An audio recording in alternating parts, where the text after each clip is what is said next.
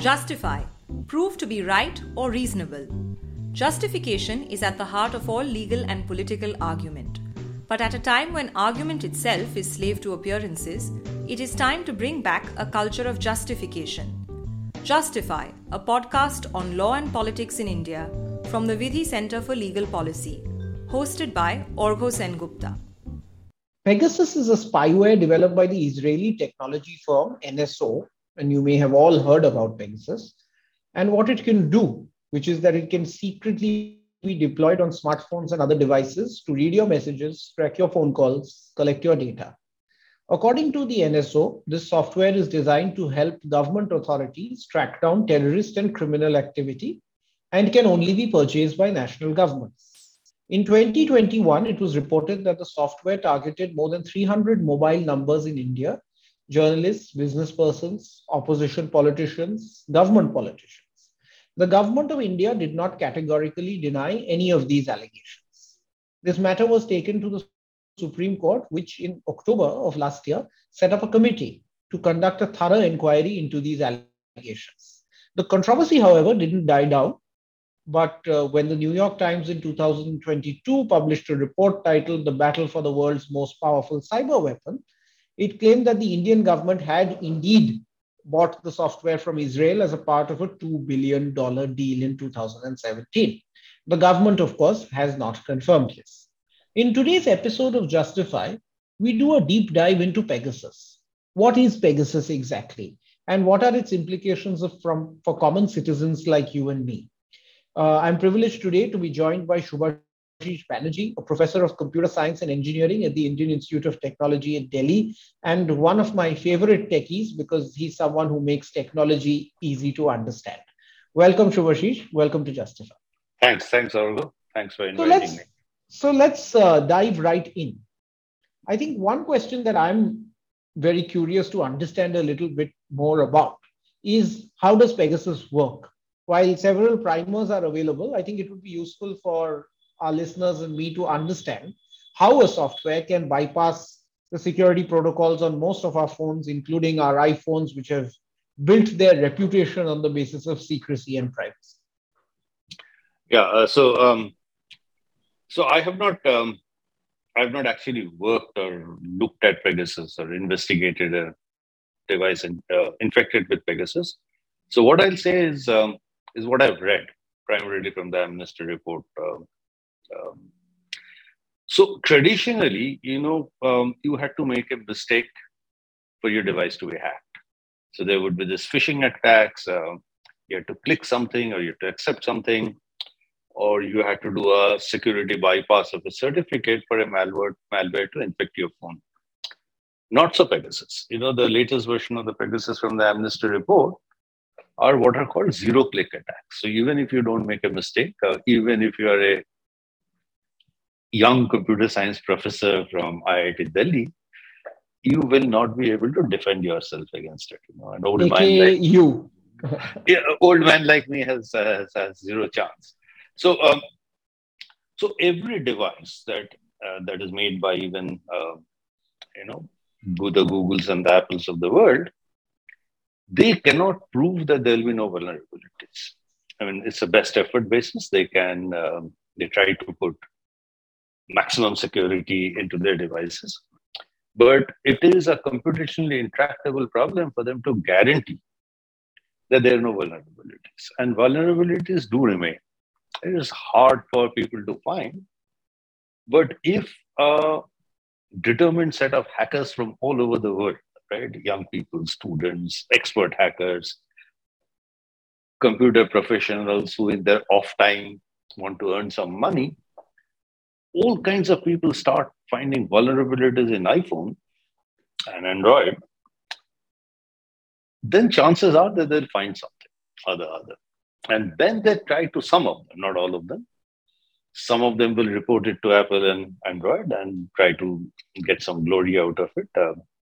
But some will try to sell it on dark web, right? And when they try to sell it on dark web, aggregator companies such as, perhaps NSO, I'm not sure, they will procure this and they'll build a library of vulnerabilities on all such devices. And then they will use these vulnerabilities to orchestrate attack on your device. And for example, the early Pegasus attack in 2019 that Facebook complained about was apparently through some vulnerability in the WhatsApp and iMessage software.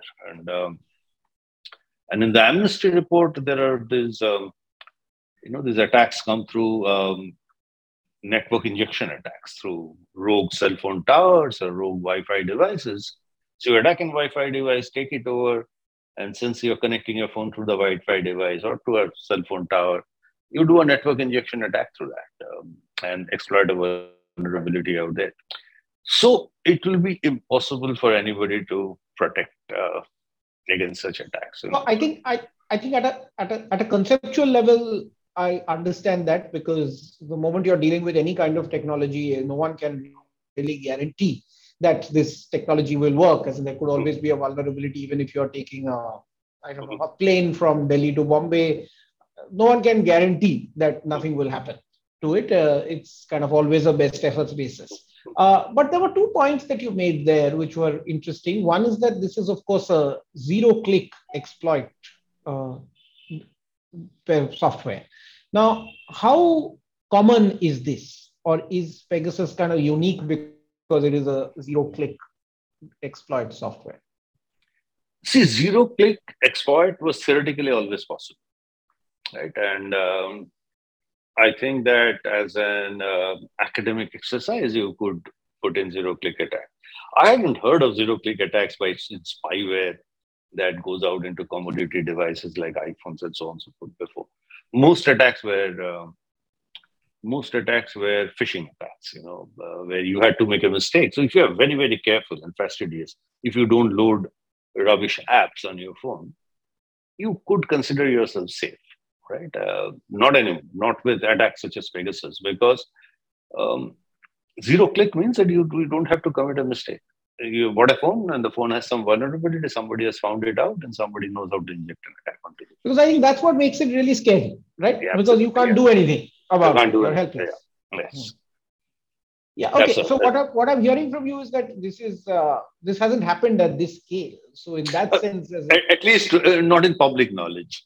Not in public knowledge. Yes, absolutely. And I think perhaps it may not have happened at this scale as well if somebody had given the orders in a smarter way, at least in India, in terms of whose phones who should be tapped. I think there were a lot of public personalities as in who were tapped, and a very curious assortment of people.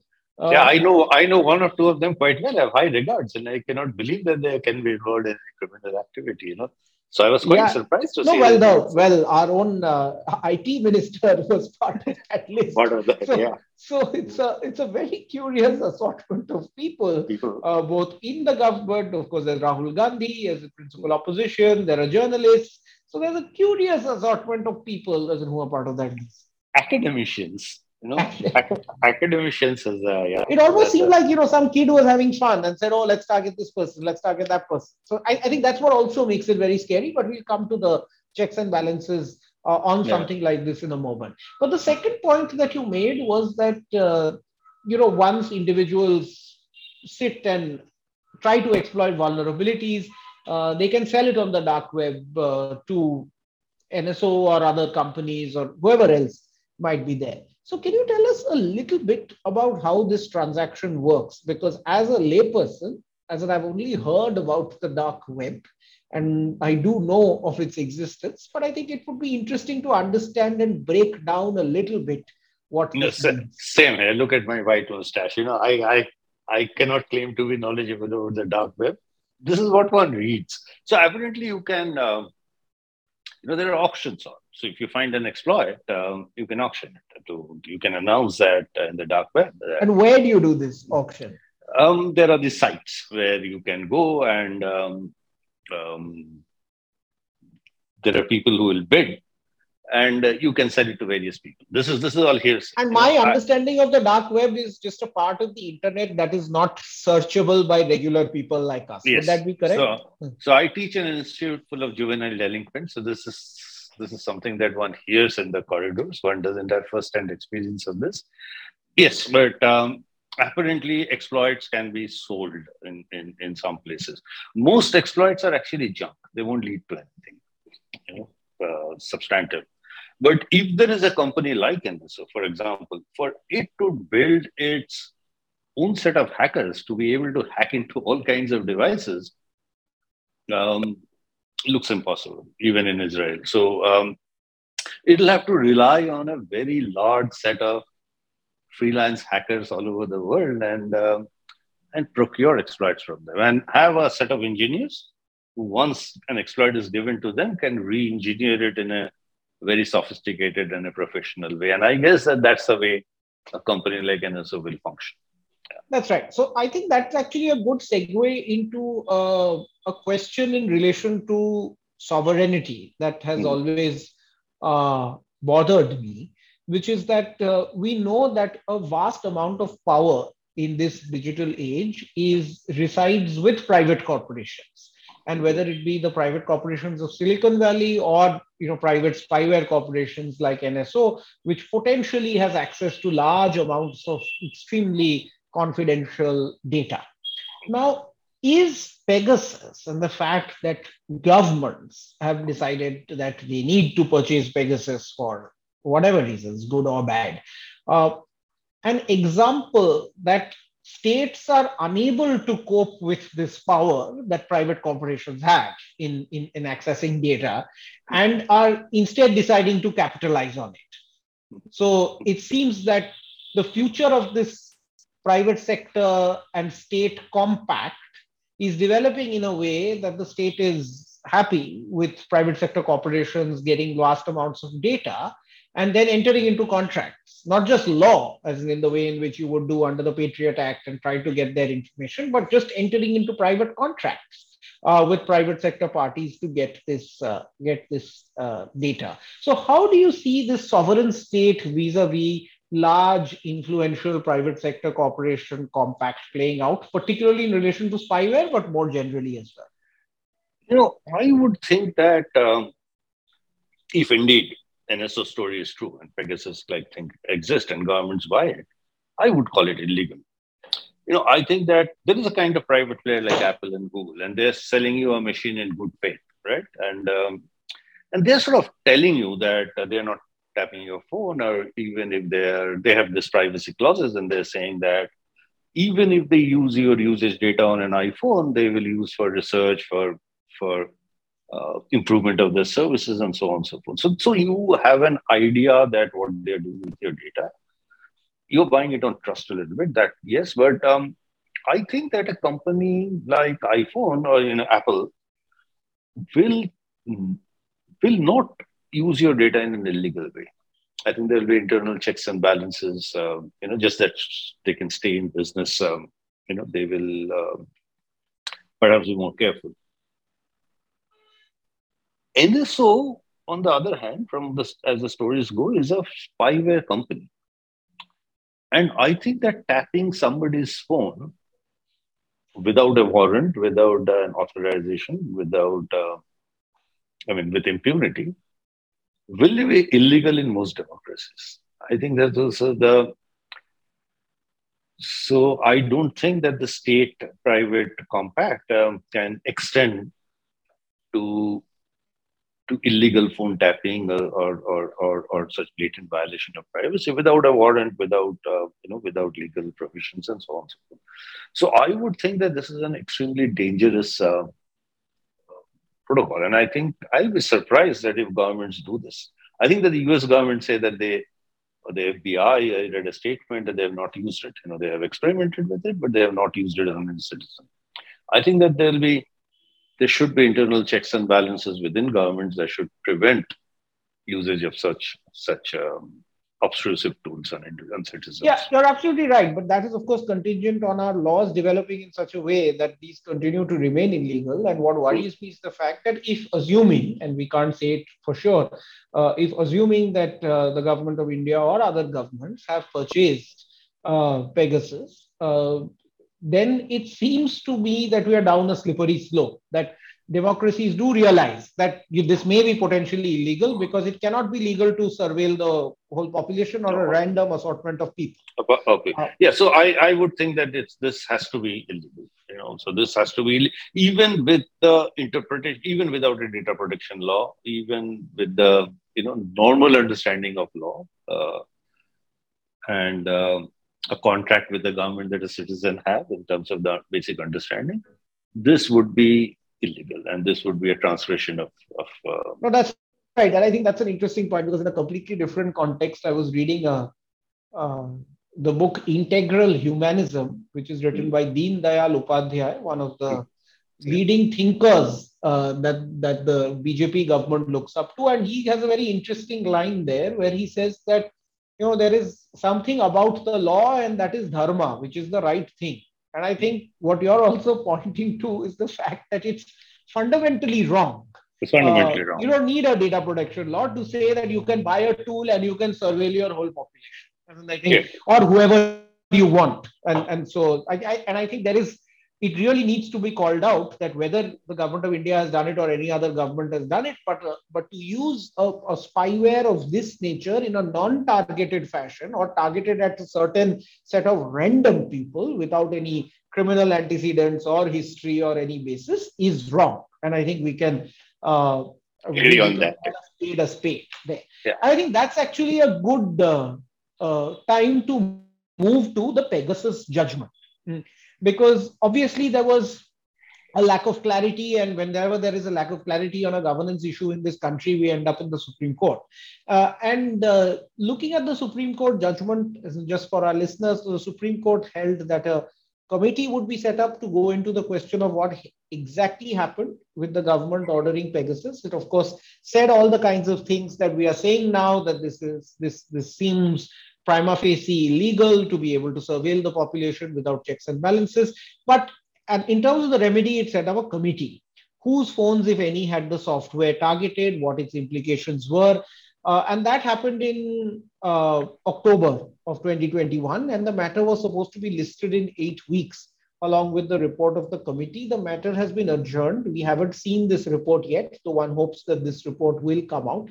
But I had a view, and of course, I'm not a technologist, so I can't perhaps claim that this is correct. But as a lawyer, I had a view that I didn't understand what the committee would do, because it was a very simple question that had to be asked to the government.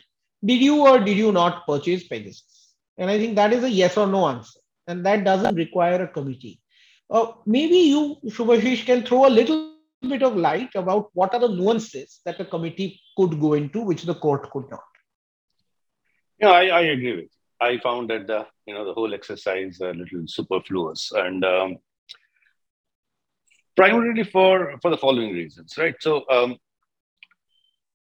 now what you have about Pegasus and NSO is what Amnesty says. So Amnesty International has done some investigation, and they have put out a signature of a malware which they are calling is Pegasus, right? And they are saying that NSO is responsible for it. And there is no direct way that anybody has to, know the signature of Pegasus, independent of Amnesty, and know for sure that Pegasus is related to NSO. Now, if this expert committee actually finds their signature, right, they will only find at best what Amnesty is calling Pegasus. Right now, whether that is enough to implicate the government, I don't think so. Legally, perhaps not. So I don't think that there is a bound, or the committee can say that this is the standard of investigation that will prove beyond all reasonable doubt that the government is complicit. Right. So I think that standard cannot be set. So even if you find one of the victim's phone and you find a malware, right? Amnesty themselves are saying that Pegasus changes the signature rapidly. In fact, it's a malware that is supposed to destroy itself on detection attempt. So if there's a detection attempt, it sort of erases its existence in the phone completely. Apparently, there was a bug because of which Amnesty found that there was some traces left. So if Pegasus was correctly designed and it acted the way it is supposed to act, moment Amnesty investigated, it would have erased itself. Right? So, God knows there may be a new signature that has come up in somebody's phone. And even if you find that the signature that Amnesty has made public, what does it prove? It shows that something that Amnesty is saying is Pegasus is found on somebody's phone. So how is the government? So I think that the task for the committee is a little undefined, and I'm not clear what the Supreme Court expects out of this exercise. And the other thing is, so there are only two people that they could have interrogated. Right? One is Amnesty. Look, you made all these allegations. Show us what proofs you have. I don't know whether they have done it or whether they are, or they can serve a notice on Amnesty like that. The other party is NSO. Look, you are being accused. Come and show us some, evidence. The third party that they could have summoned is Government of India, right? That look, you have not denied. Have you purchased and have you put it on this, right? So, as you say, that these are some direct questions. So, investigating somebody's phone, I'm not sure that is going to lead to anything. Right? It's all circumstantial evidence, and I think that it does not really implicate the government in any way. Absolutely, because as you rightly said, as if you were to break it down, as just because the signature has been found somewhere does not necessarily mean that the government has put it there. And that could be the circumstantial at best. But even if we were to take the assumption that the government did it and the government purchased it, it does not automatically mean that the purchase of Pegasus is illegal. Because someone could say, and this is a hypothetical scenario, that I have 5 people who I'm tracking because they are wanted in A, B, C terror cases in this country. Okay. And I know I have some evidence that these people are involved, but I need clearer evidence. Now, Pegasus is a spyware that allows me access to their phones without them realizing.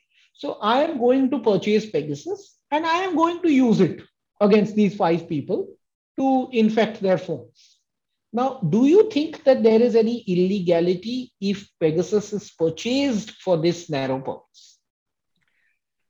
I think that the narrow purpose, protecting us against terrorists is the government's job, right? So there is a need for law enforcement and surveillance that is legitimate. There can be a case against it. And as you said, that if that is the case, then it has to be extremely narrowly tailored. I would think, according to me, that should be very well defined. That when can you do it, under what condition, who authorizes, what is the authorization chain, where do you record the authorization chain, what is the purpose specification, how does the purpose specification happen for the surveillance, and how do you guarantee purpose limitation, right? So I would think that these purpose limitation, both technologically and legally. So I would think this is the bare minimum that such surveillance should specify and make it absolutely. So let's break this down. Let's break each of these down. So first, what I'm hearing is that the purchase itself need not be illegal, because if there is a software there, which can serve a purpose that can support national security is a legitimate state interest, you can purchase this. But you have to narrowly tailor it. Now, let's come down to what you said this narrowly tailor would mean. Okay. First, you said that there must be a specification of purpose. In your view, as a technologist, what would count as sufficient purpose specificity? And how would you achieve that? No, I would say that the purpose specification is not so much of a technology problem. It's a social problem. That under what condition a law enforcement NIA or whatever, right, can think that a person should be surveilled. Right? So that's a police problem. And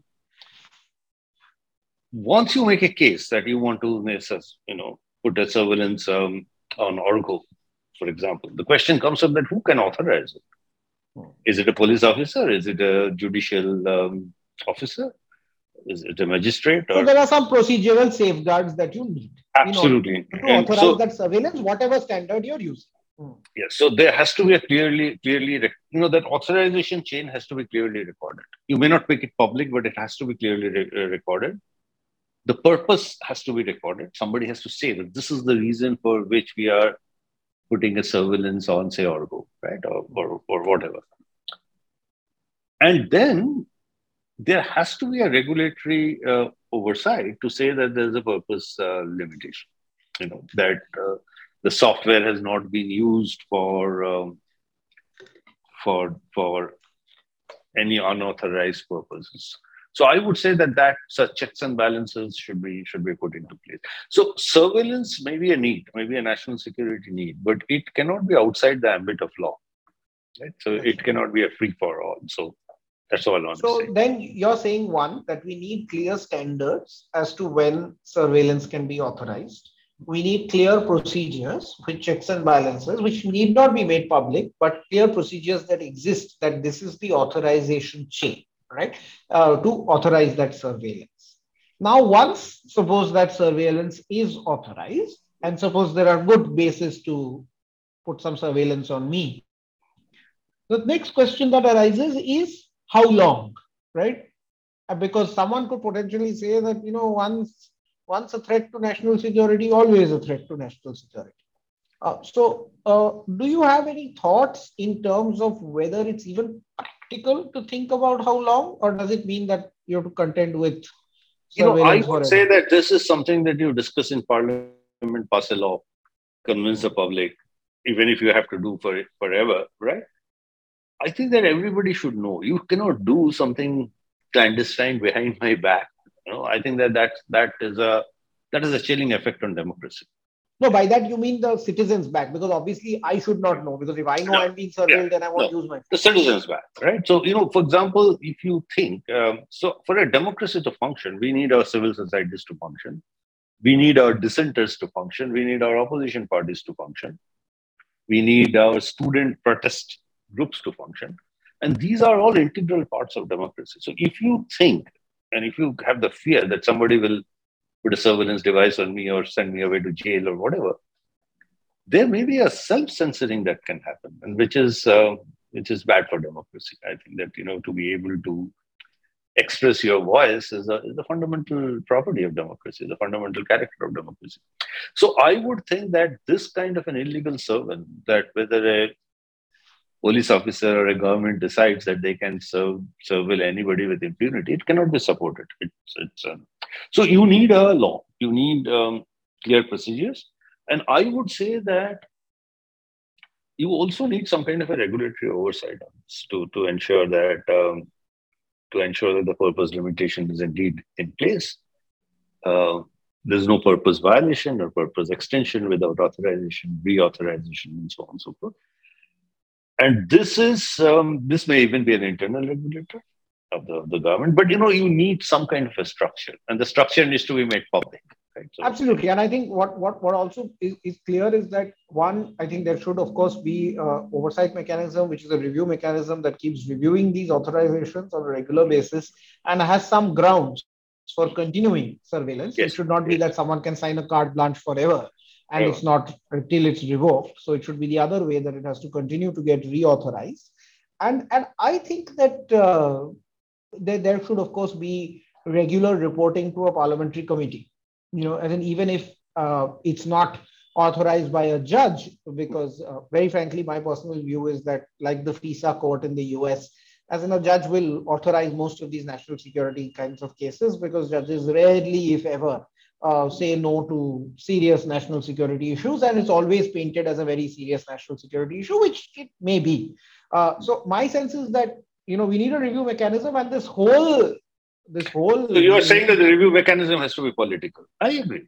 yeah, and it Yeah. has to be political, because at Uh, the end of the day, as you were saying, as in, it has to be justified in parliament, right? As got in, to the people, that we need to do this because it's actually Dawood Ibrahim we want to target, and not Rahul Gandhi. And so in that case, I think it should be made clear in parliament. That's the case. Yeah, yeah. Yeah. I would And, agree. and actually, what worries me, as in, about Pegasus, is the fact that if I were to look at that list, I mean, there is Ashwini Vaishnav on this list, who's our Minister of Professor Technology. Jagdeep Chokar, whom I Professor know, Jagdeep that's like, Chokar is on this list.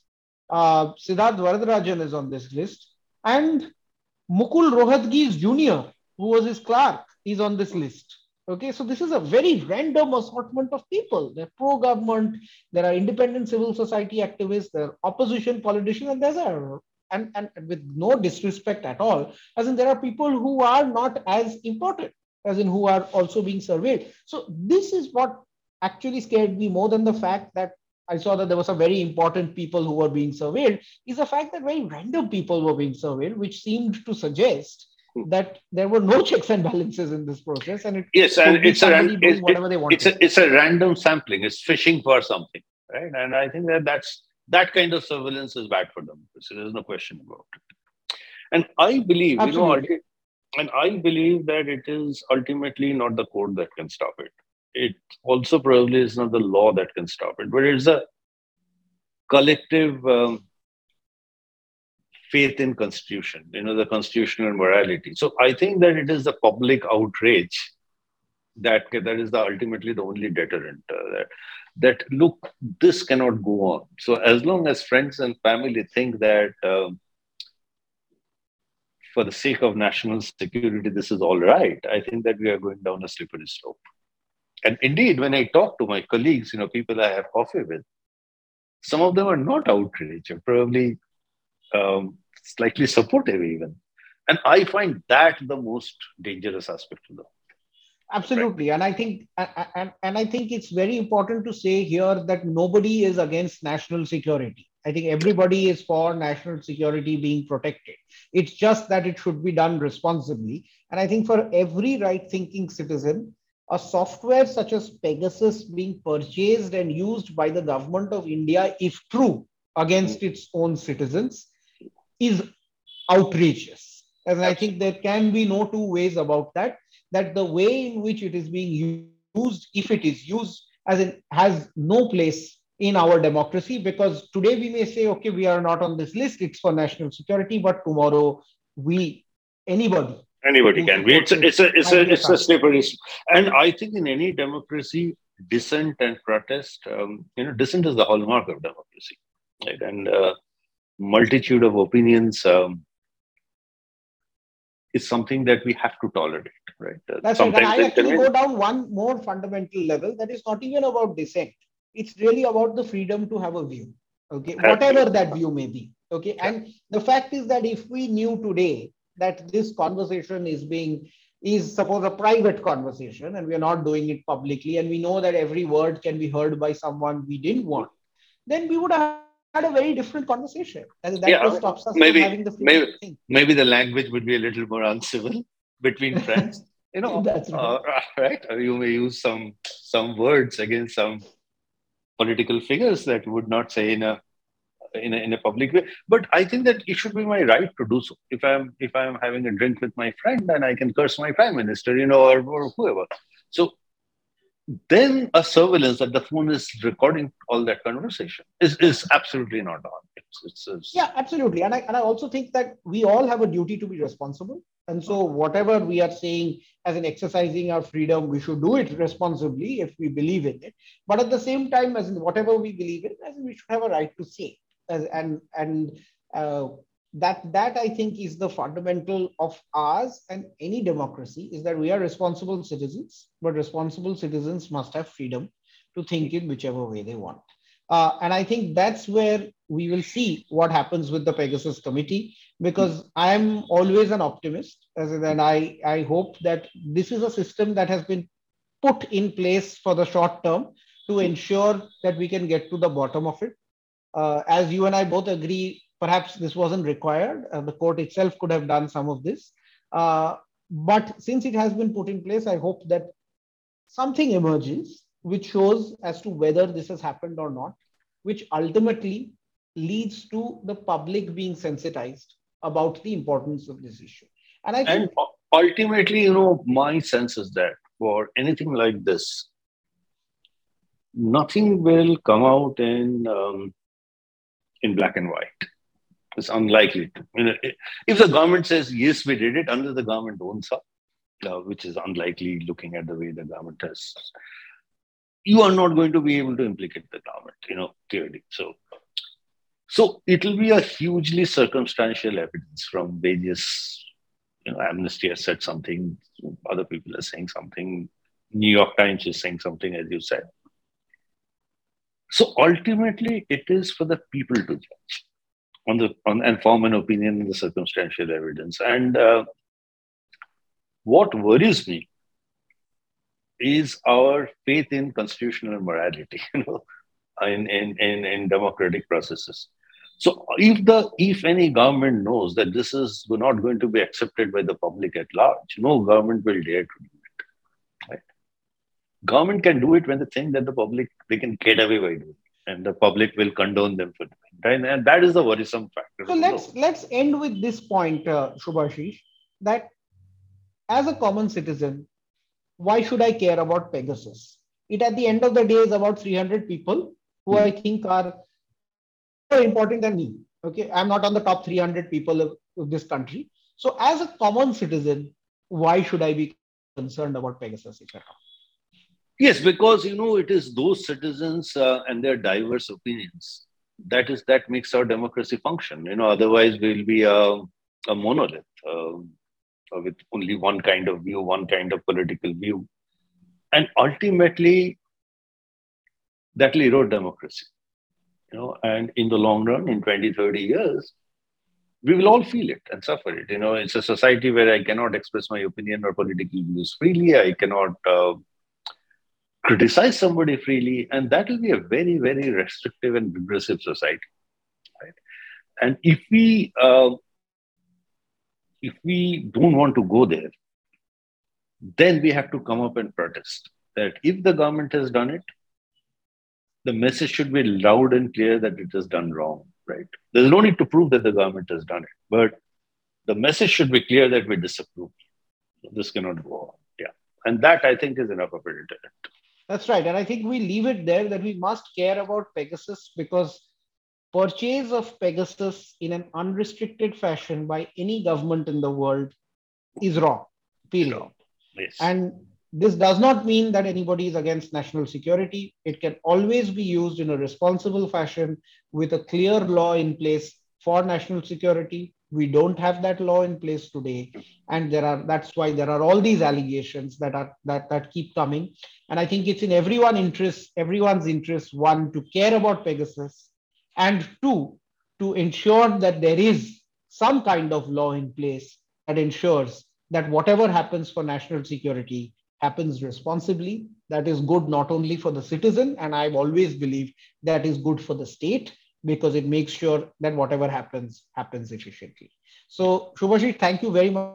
It's always a pleasure to talk to you, and it was great talking about this. I hope our listeners enjoyed the show. Thanks very much for tuning in. Thanks, Arun. It's time for Clatter, our weekly quiz that's a bit tougher than CLAT.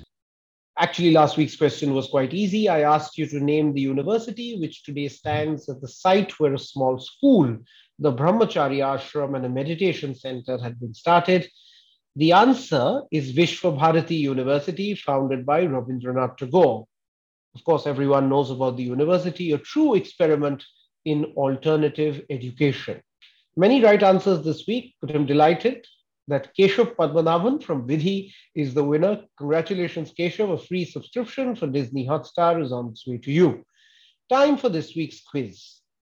Connect A Severed Head, a satirical novel written by Iris Murdoch, and Pegasus, the winged horse in Greek mythology, whom we've discussed in a very different context today.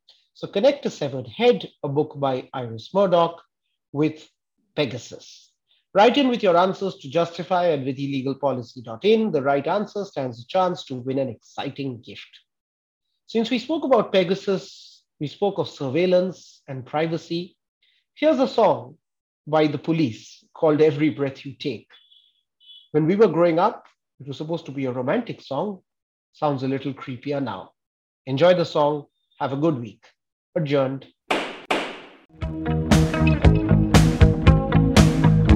Every breath you take, and every move you